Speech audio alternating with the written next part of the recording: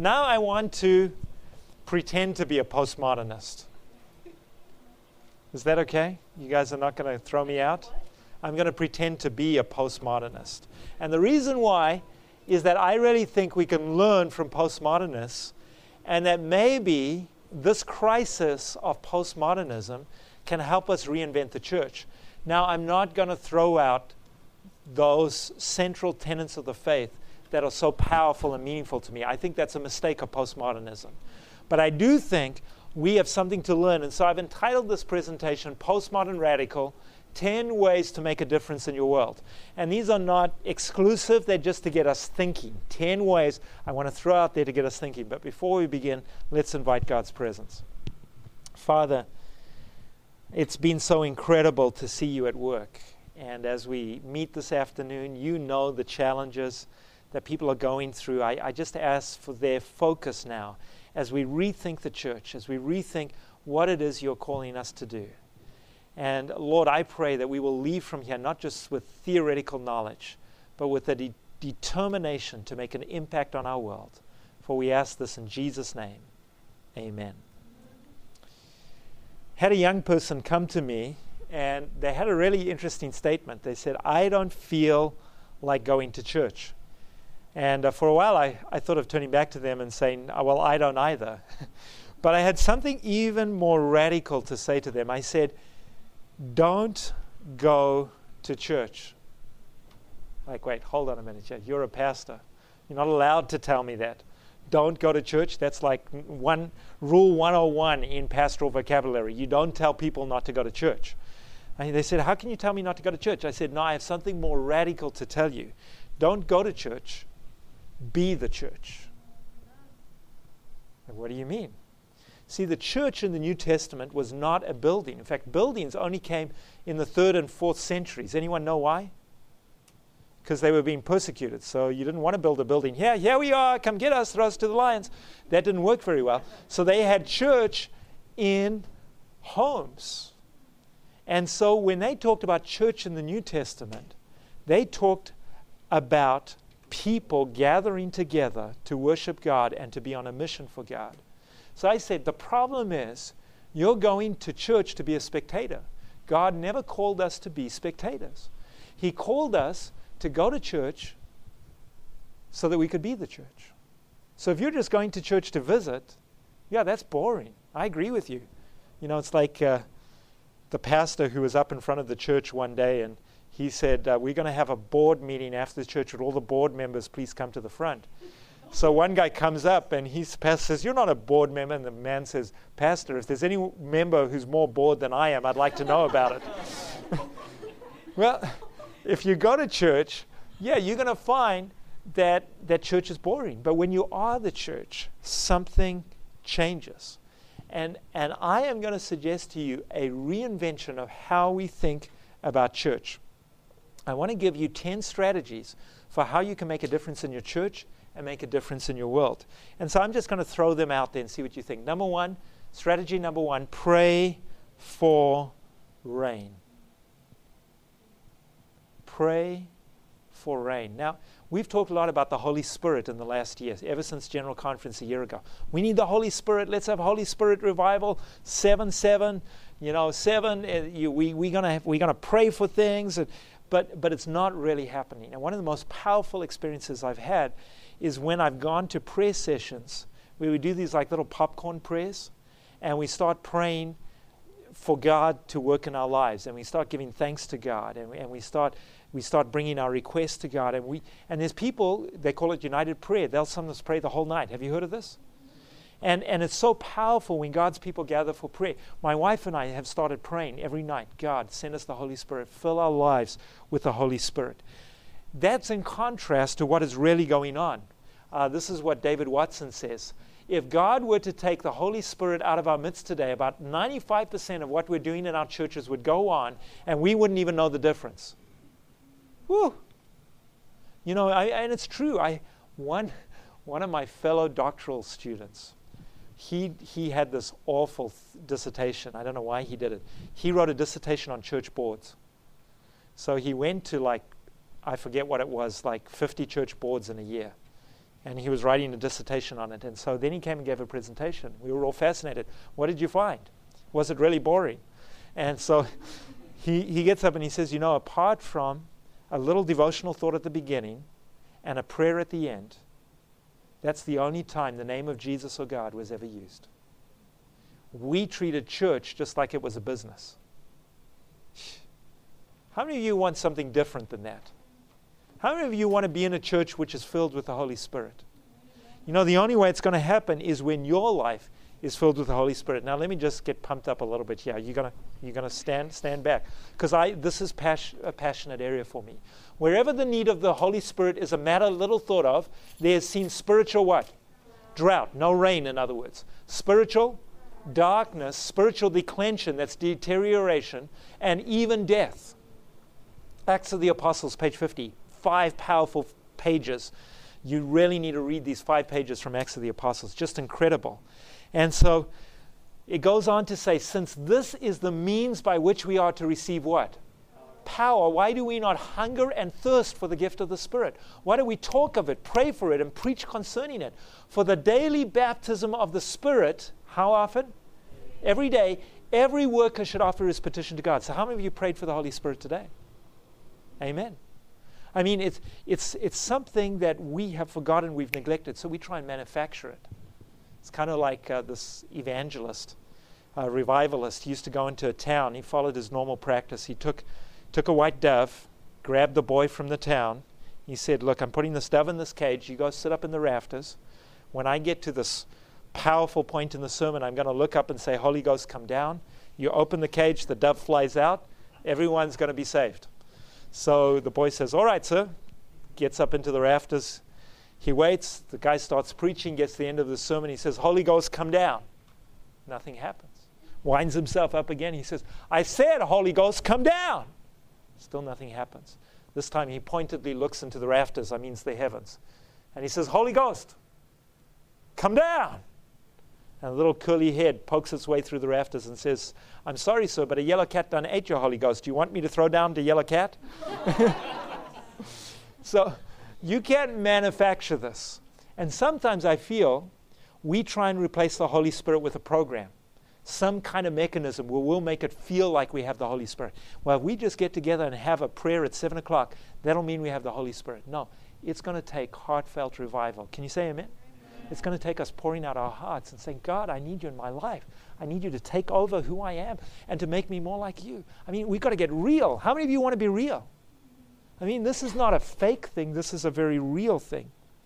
Take a look at 2 Chronicles 7, verse 14. If my people, which are called by my name, shall humble themselves and pray and seek my face and turn from their wicked ways, then I will hear from heaven and forgive their sin and will heal their land. Do you think it's time for rain? What would happen, just with this group right here, if each one of us took this seriously, that we were going to get down on our knees and pray for the Holy Spirit? Could you join me for a moment here while we do that? Let's pray. Let's pray together. Just kneel with me. I know there's not a lot of space. And let's pray that God comes into our midst. Father God, you know that we are sinners. And Lord, I come to you. I know I've messed up. And I know, Lord, this has been a busy week. And even as I prayed for the Holy Spirit, I've sometimes just lived out my own life.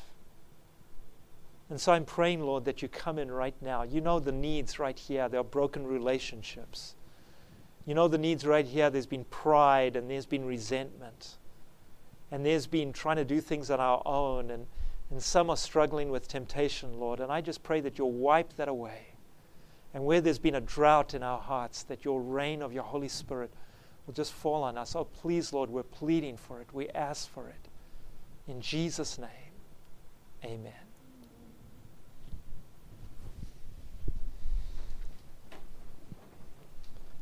You know, I was thinking about revival, and I came across this statement, and I just couldn't help thinking of what would happen if we prayed for rain. Take a look at this. There is nothing that Satan fears so much as that the people of God clear the way. Do what? Clear the way by removing every hindrance so that the Lord can pour out His Spirit upon a languishing church, that's my church, and an impenitent congregation, that's us. If Satan had his way, however, there would never be another awakening, great or small, to the end of time. But we are not ignorant of his devices. It is possible to do what? Resist his power. Now notice the next statement. I just love this. When the way is prepared for the Spirit of God, the blessing will come. Satan can no more hinder a shower of blessing from descending upon God's people than he can close the windows of heaven that rain cannot come upon the earth. In other words, when you remove the obstacles, you remove the hindrances, then you better just tell people, you better get your umbrellas. The devil, you better get your umbrella because it's going to rain. Amen? Strategy number 2 leads from this. We need to pray for rain. And then we need chalk revival. You know what chalk revival is? You draw a circle with chalk, you step into that circle, and then you pray that revival begins in that circle.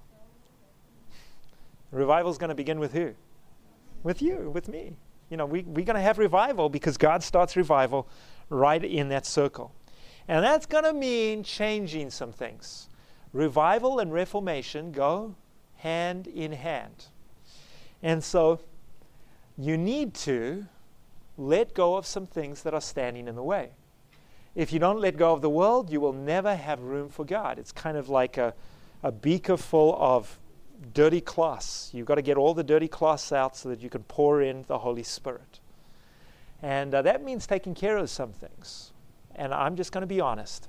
One of the problems that people have, postmodern people have, is that they are addicted to media. They spend more time with Facebook than with the God book.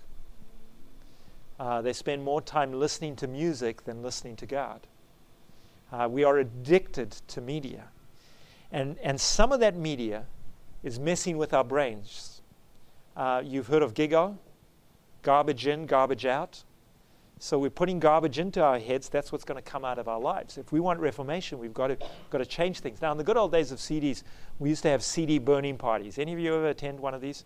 You bring all your bad CDs, Guns N' Roses, whatever the stuff was, and you would then burn it. And it was kind of freaky because there's something about burning that kind of plastic that it makes all these freaky kind of images. And you can almost see the demons dancing as they're being released from the CDs. Anyway, I don't know, but that was our imagination. So now, it may be MP3 stuff. You better get ready deleting. Delete, delete, delete. You better have accountability for the stuff that's on your computer. If you want to have God work in your life, you have to be willing to get rid of stuff. How many of you agree with that? Revival is not going to happen when we're listening to all the stuff that the devil is throwing our way. How can revival come in? Lord, let there be revival. But then we go right out and just absorb ourselves in the junk of the world. Any of you ever try to read your Bible after watching a movie? It doesn't work very well. You just watch, da-da-da-da, and the guy's swinging across some chasm on a rope, and your heart's beating faster, or somebody's falling in love.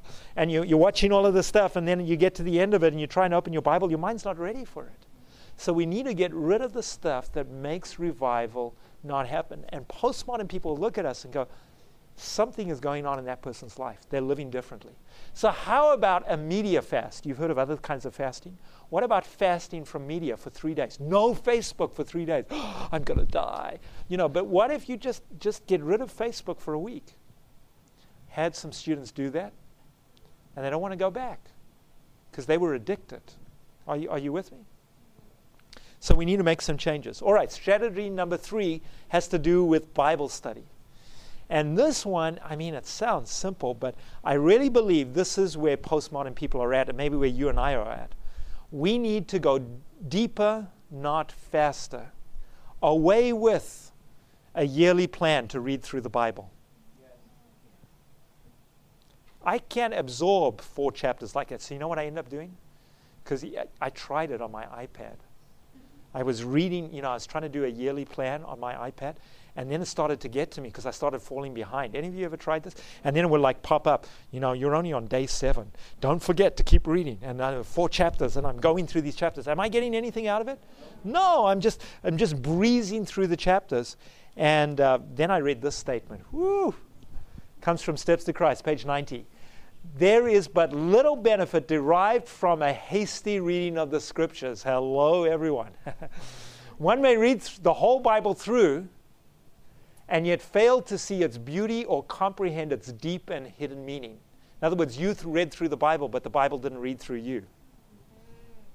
One passage studied until its significance is clear to the mind and its relation to the plan of salvation is evident is of more value than the perusal of many chapters with no definite purpose in view and no positive instruction gained. What we need to do is start going deeper. When we get the Bible out and we start going through the Bible, we take one passage and we start asking, how does that passage apply to my life? Elsewhere, it talks about seeing what thought God has in that passage for me and then relate it to the plan of salvation, relate it to the big picture. And suddenly when you're studying a passage, you see Joseph is not just about Joseph, but it's about how God deals with the problem of evil, right? When you start reading about Joseph, you start reading about Christ in the story of Joseph. You start seeing things come alive. And the reason why the Bible is boring is because we treat it like a novel. Let's get to the end so we can see what happens to the heroine. Well, you already know what happens. Maybe when you were like my nephew who had never read the Bible before, when he was 12 and we were reading the story of Moses, he was on the edge of his seat because he didn't know what was going to happen. Are they going to make it? Are they going to all drown in the sea? And then, they got through. Well, you've got past that stage. So you don't have that sense of excitement. Why is the Bible written in a way that it still has power for you? It's written in order to bring out deep themes and lessons that God is teaching about your relationship with Him. And if you read for those, you'll discover power in Bible study. That's why some of the most effective Bible study in our postmodern world is inductive Bible study. What's the difference between a deductive Bible study and an inductive Bible study? A deductive Bible study knows what the answer is before you begin the Bible study. How many of you have studied Sabbath school lessons like that? You already know what the answer is before you even begin. All you're doing is confirming it. But an inductive Bible study says, I don't know what the end is going to be. I'm going to let the Bible speak to me, and I don't know where it's going to take me. I'm going to let it speak to me for itself, and then you're learning new things. How many of you felt that you stopped learning anything once you got past early teens? Yeah, well, hopefully not. But I mean, it can happen. And so we need to go deeper, not faster. Does that connect? And so there's different things you can do. Some people have talked about a soap method. And I like the analogy of soap because you kind of rub it into your skin and you make a nice foam and lather. And so we take a scripture, and then we observe that scripture. We pay careful attention to it. And we see what's new here. What is different? What am I not expecting? Looking for the unexpected is a great way for the story to come alive. What is new that I'm learning here? Then how do I apply it to my life? And then end with a prayer and an action and write a prayer down. So I have my students go through, pick a scripture, observe it, see what is new, what am I learning here? How does it relate to the plan of salvation? How does it speak to Jesus Christ? And then making an application to their lives, because that's where we often fail. We don't connect it with our lives. What am I going to do because I've learned this? And then a prayer. So for instance, I was reading through Jeremiah chapter 18, and in Jeremiah 18, I noticed Jeremiah is sent down to the potter's house. And while he's down there at the potter's house, the potter's spinning on the wheel, and then it says something fascinating. Does anyone remember what it says? What's wrong with what's happening on the wheel? Anyone remember? It mars in the potter's hands. It's got a defect. And so I had never really thought about that until I began thinking, I'm like, this is dirt. How expensive is dirt? It's dirt cheap, right? So, what's he going to do with it? He's got lots of dirt. He just can pick it up and throw it away. What's significant is what he decides to do. Notice what I do, God is saying. Notice what I do with this clay here. He says, instead of throwing it away, as long as the clay is willing to mold, he keeps using it. And I'd never thought about that before. He's supposed to throw it away, but he doesn't. And then he says, shall I not do with you, a house of Israel, as this potter does with this clay? I'm going to keep using it, keep shaping it to become everything that I want it to be. Isn't that powerful? And so I thought the application to my life, God, I've messed up. I've messed up, and I'm supposed to be thrown away.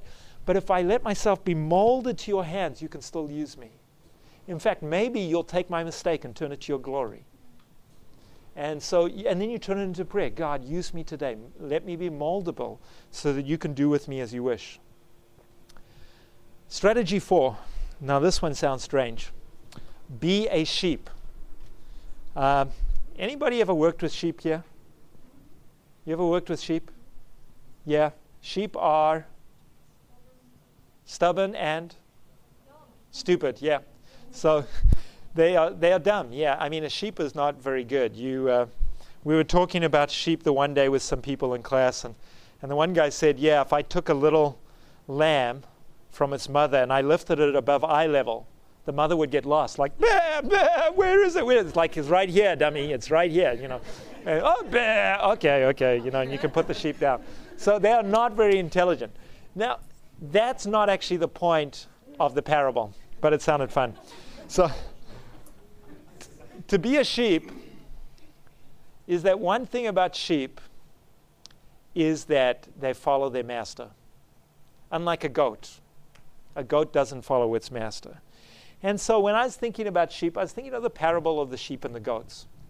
Jesus says, how are you going to make a difference in the world? Let me tell you what I'm going to judge you on. And what does he say? Now, don't make this into something that it's not. I was in Africa once with this preacher who was preaching about the sheep and the goats. He says, you want to know what the difference is between the sheep and the goats? He says, the sheep keep their tail down over their private parts. The goats lift their tails up. Now, you ladies who wear miniskirts, are you a sheep or a goat?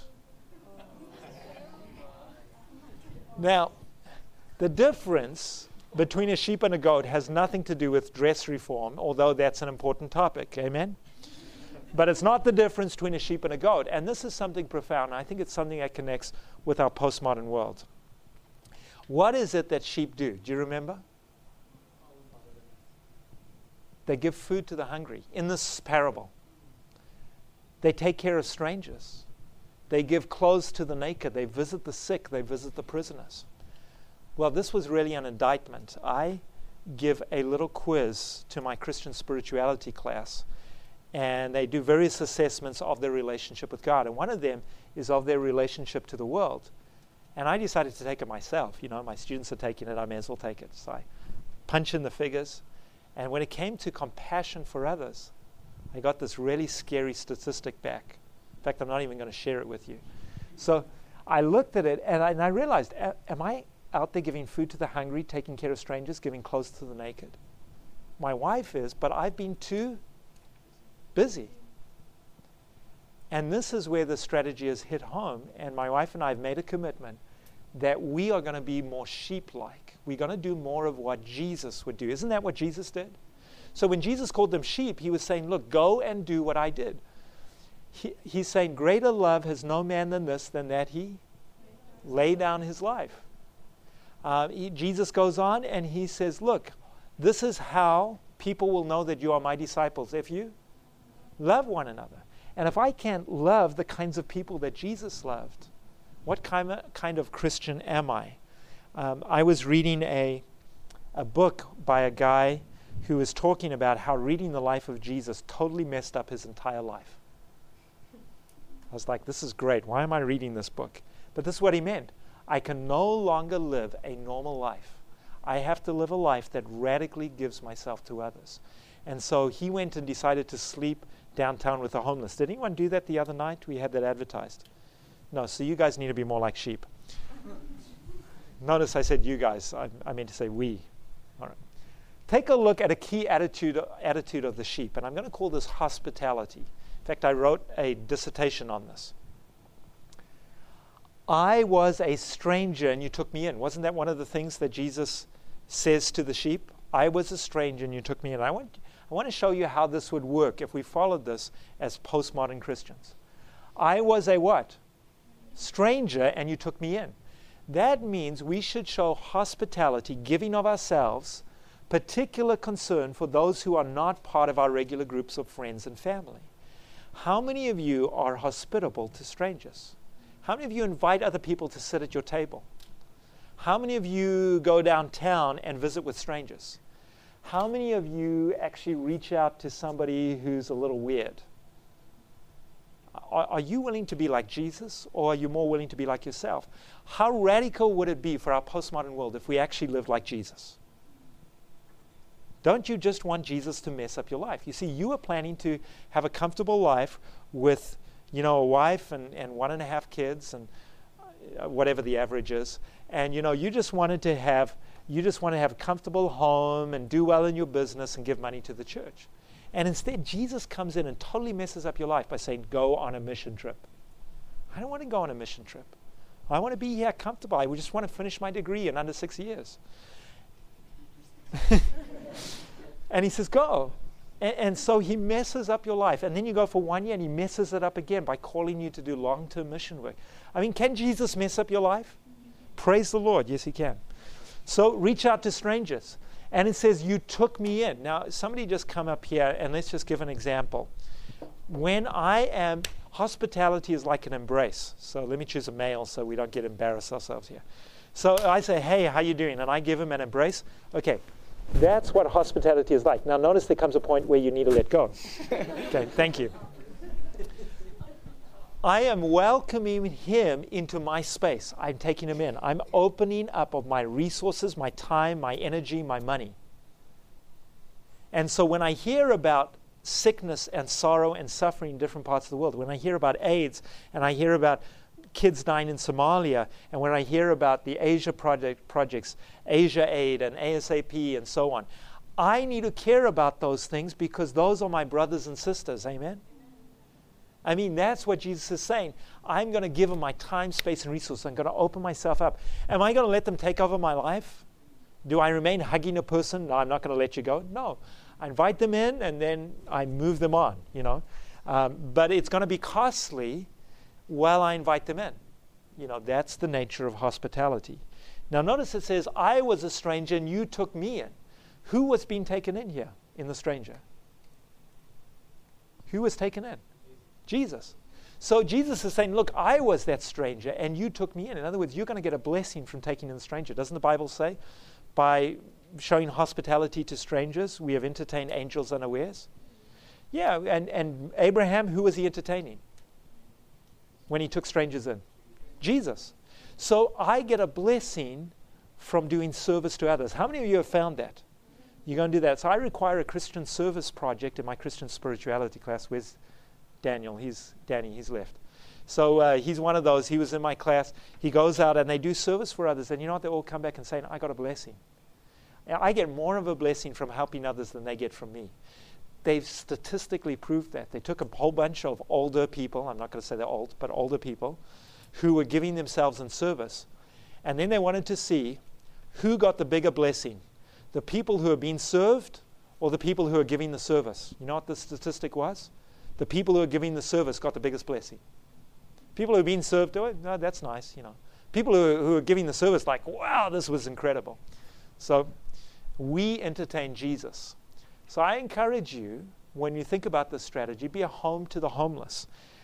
Make a difference in people's lives. So we carry food in our car and we give food. We don't give money. Why not?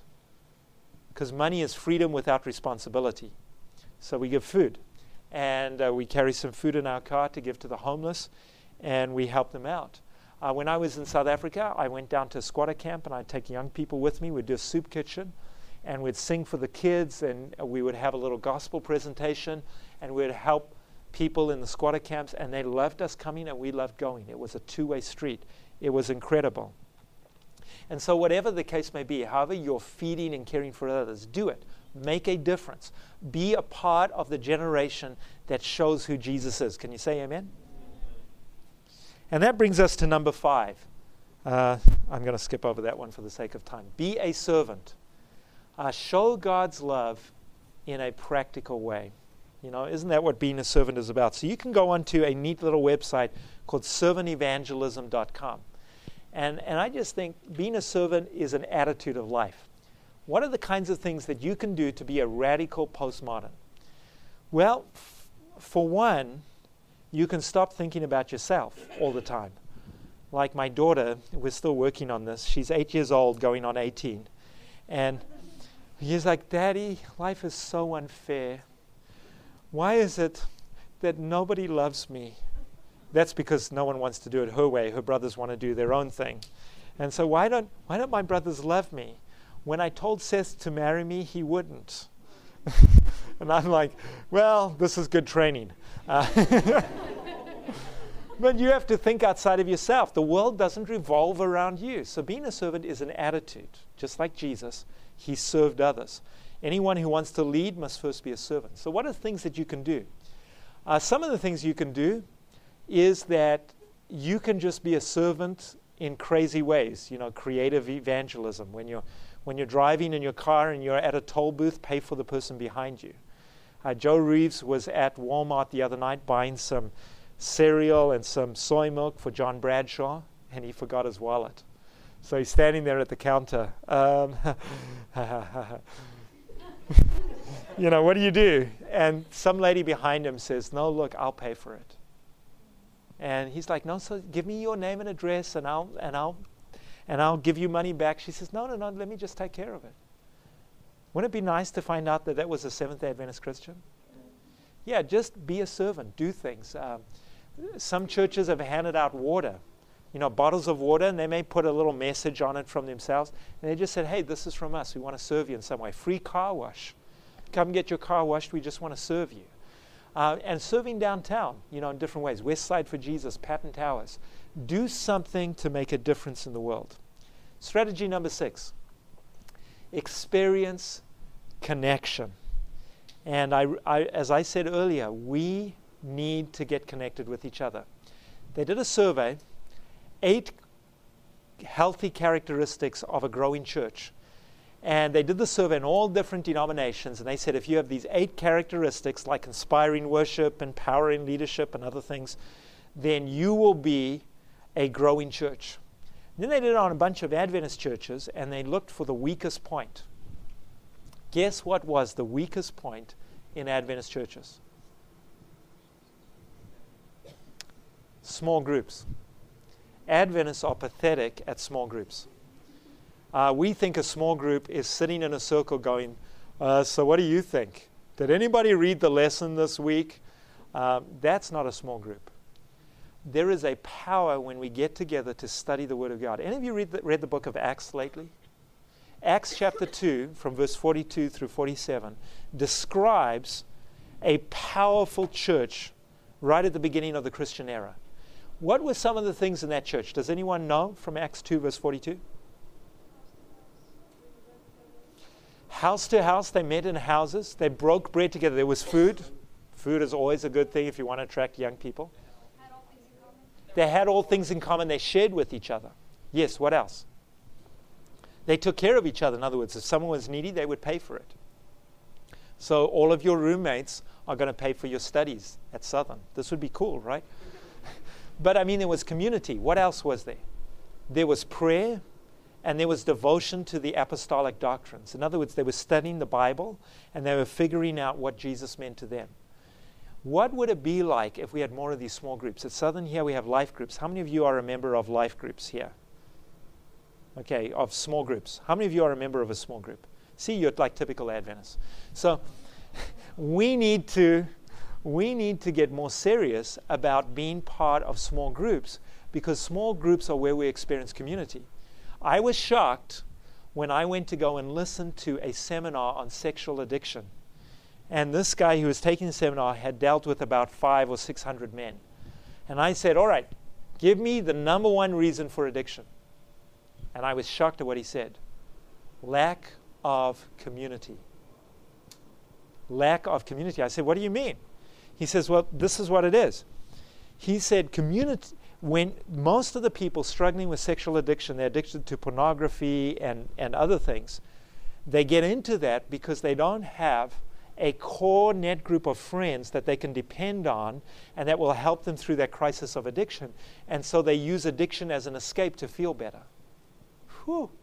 So the answer to sexual addiction, according to this guy, is to get people in small groups where they can be genuine with each other.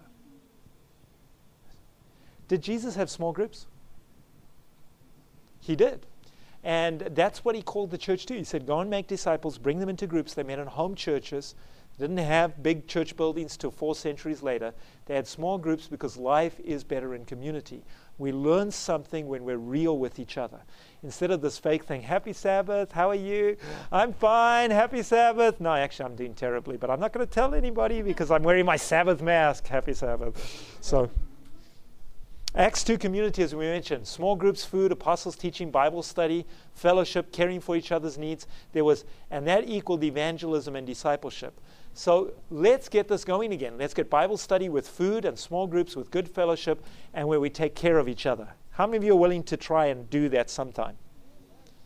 All right? This week would be good.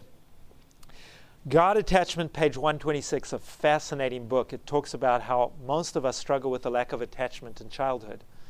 We are wounded in relationships and we are healed in them too. We won't make much progress on our own because we have a detachment disorder. We want to remain isolated so we can read and study on our own, but we won't take many steps forward that way. Whew. You don't grow all on your own. Jesus said you grow together. That's why he developed the church. All right, strategy number, I missed one here, the need to belong. People are looking first for a community to belong to rather than a message to believe in. Now, I'm not saying we shouldn't have a message, just saying belonging comes first for many people. They're looking for a safe place to work out their sense of identity and self. So what is the big issue of young people? Who am I? And we need a place where we can figure that out. You know what, I think I'm kind of like this, but then other times I'm thinking like this, and someone else can correct you and say, no, actually, you're none of that. You know, I see you like this. Really? You think I'm that way? And then you dialogue, and you find out more about yourself, and you find out how the gospel applies to your life. One of the ways in which this is hitting me profoundly is my wife is doing she's just finished her master's in biblical counseling. And she was sharing material with me, and I said, you know, I've learned counseling the wrong way. I thought counseling was listening to people. Yeah, so what do you think? What I hear you saying is, have any of you tried that? And she says, no, that's not counseling. Counseling, biblical counseling, is showing people how to apply the gospel to their lives. So what we should be doing in small groups is saying, how can we take the gospel and apply it to my life? Instead of just going, so what do you think? We say, okay, but how does the Bible relate to what's going on in your life?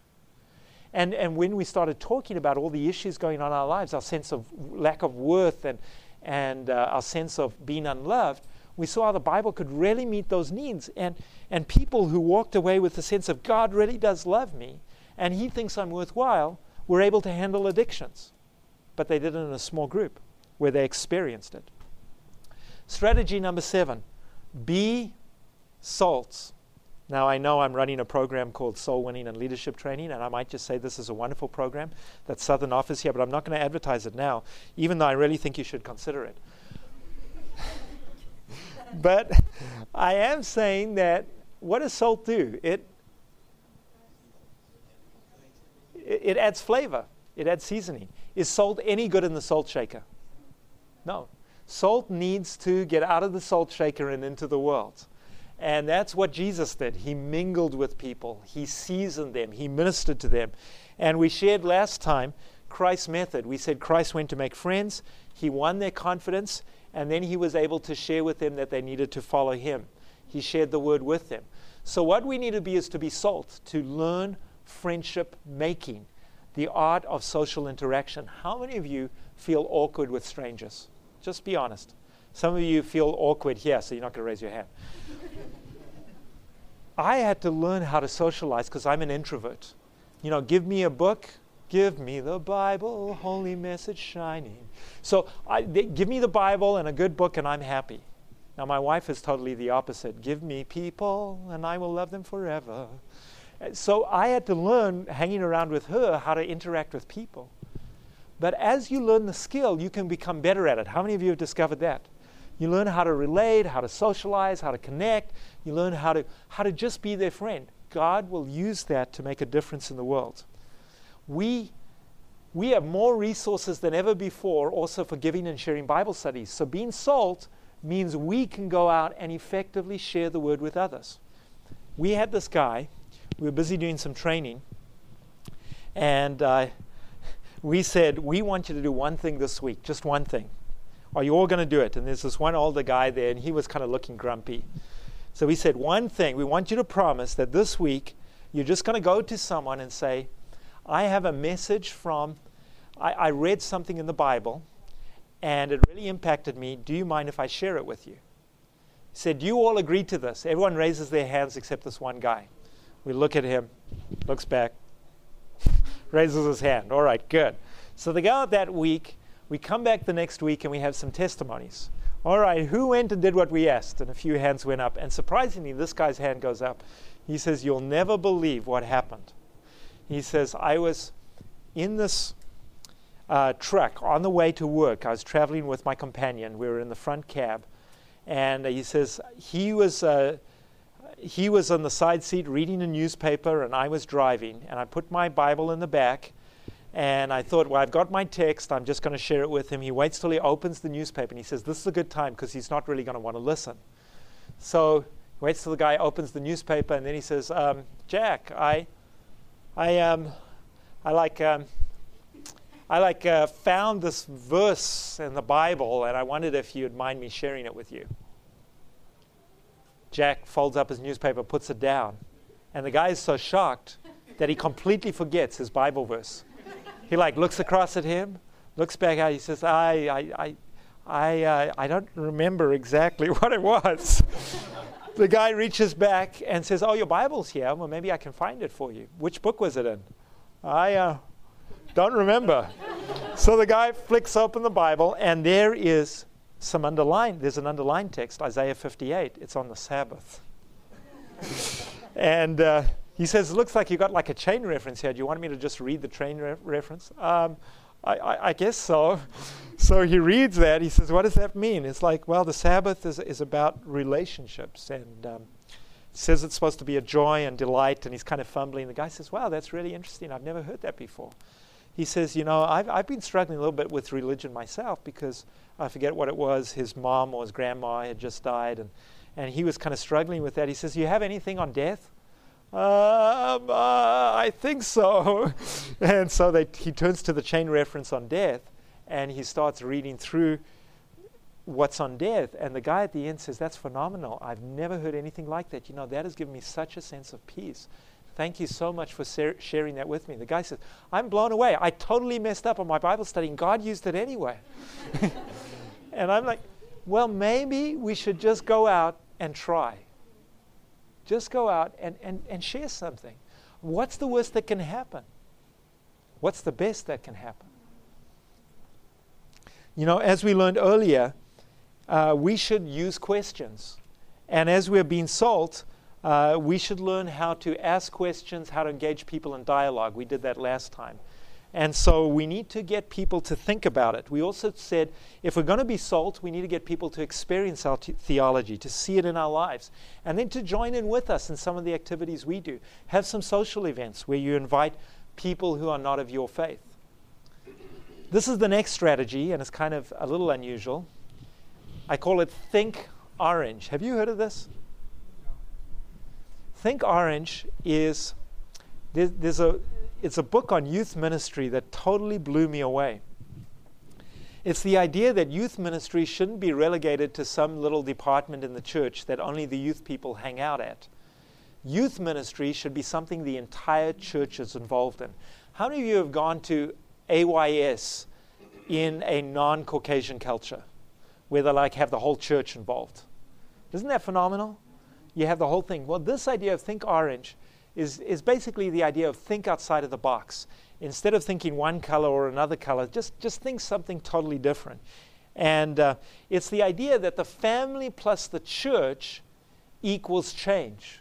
When you can have the family and the church involved in raising a young person, that's when you're going to have change.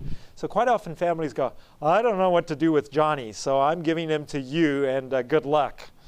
And you're like, oh, great. What are we going to do with Johnny? Johnny's a hellion. So the idea is, instead of having a youth meeting at the church, you have a youth meeting in someone's home. Now, I went to one church where I only had 4 young people. Kind of a little scary. So I couldn't have a meeting at the church. I said, well, let's meet at your home and you invite your friends. Well, we grew from 4 people to 9 young people in 1 year, which is pretty good. You know, and they came together and they were reaching their friends, and their friends were saying, this is great. And we're meeting in families' homes, and they were doing the youth ministry. The whole family was involved.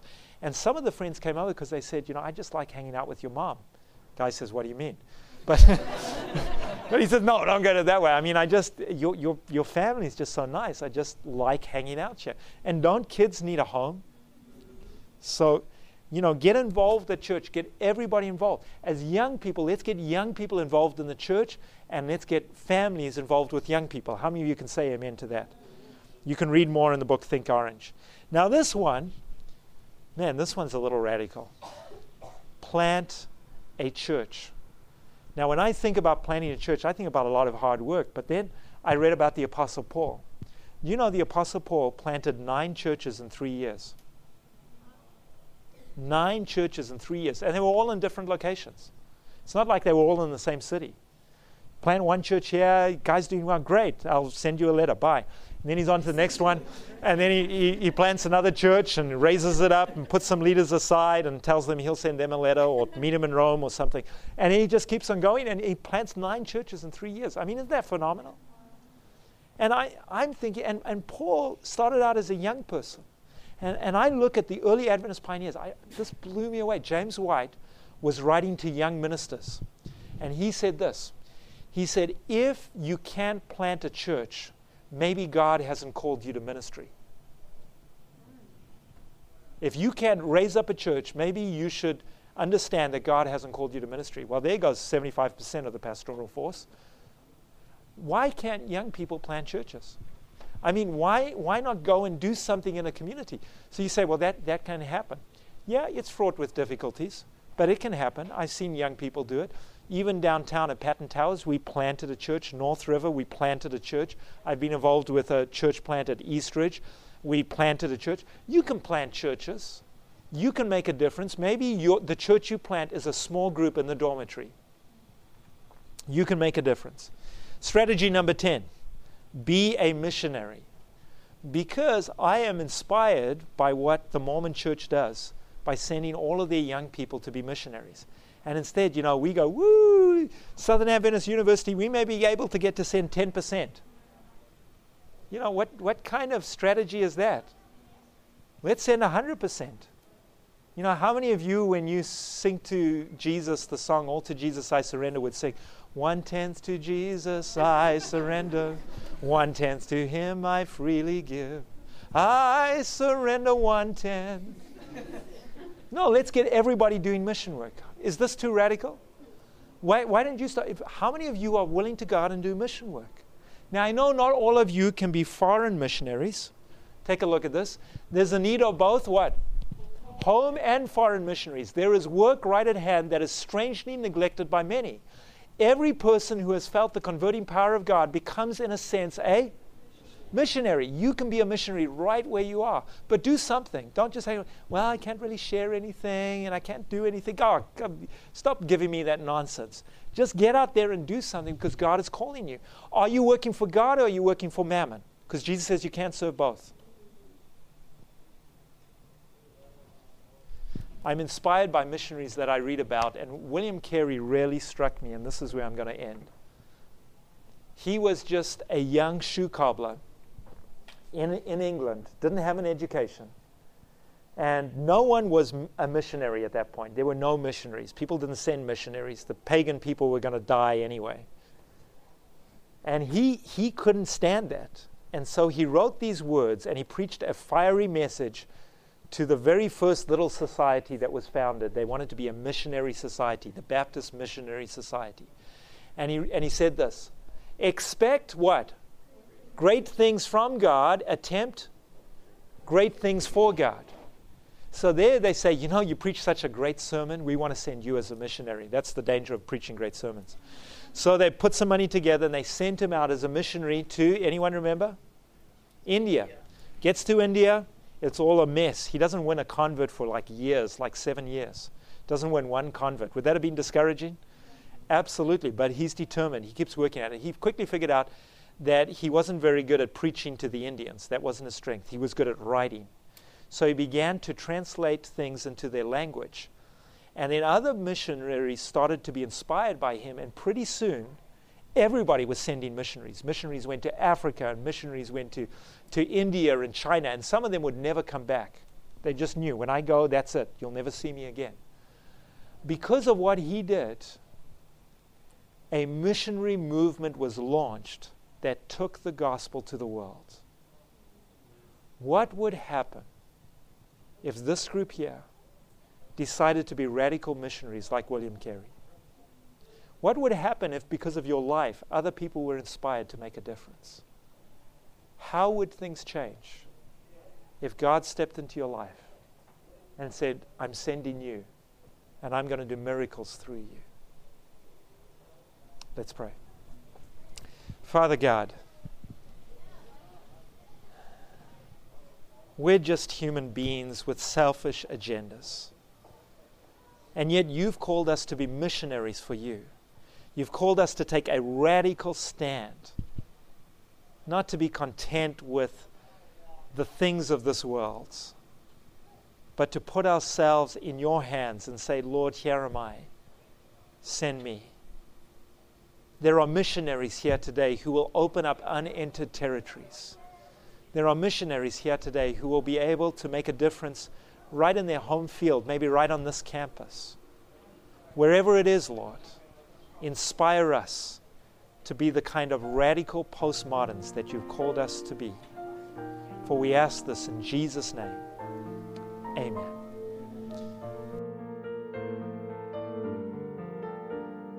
This media was brought to you by Audioverse, a website dedicated to spreading God's Word through free sermon audio and much more.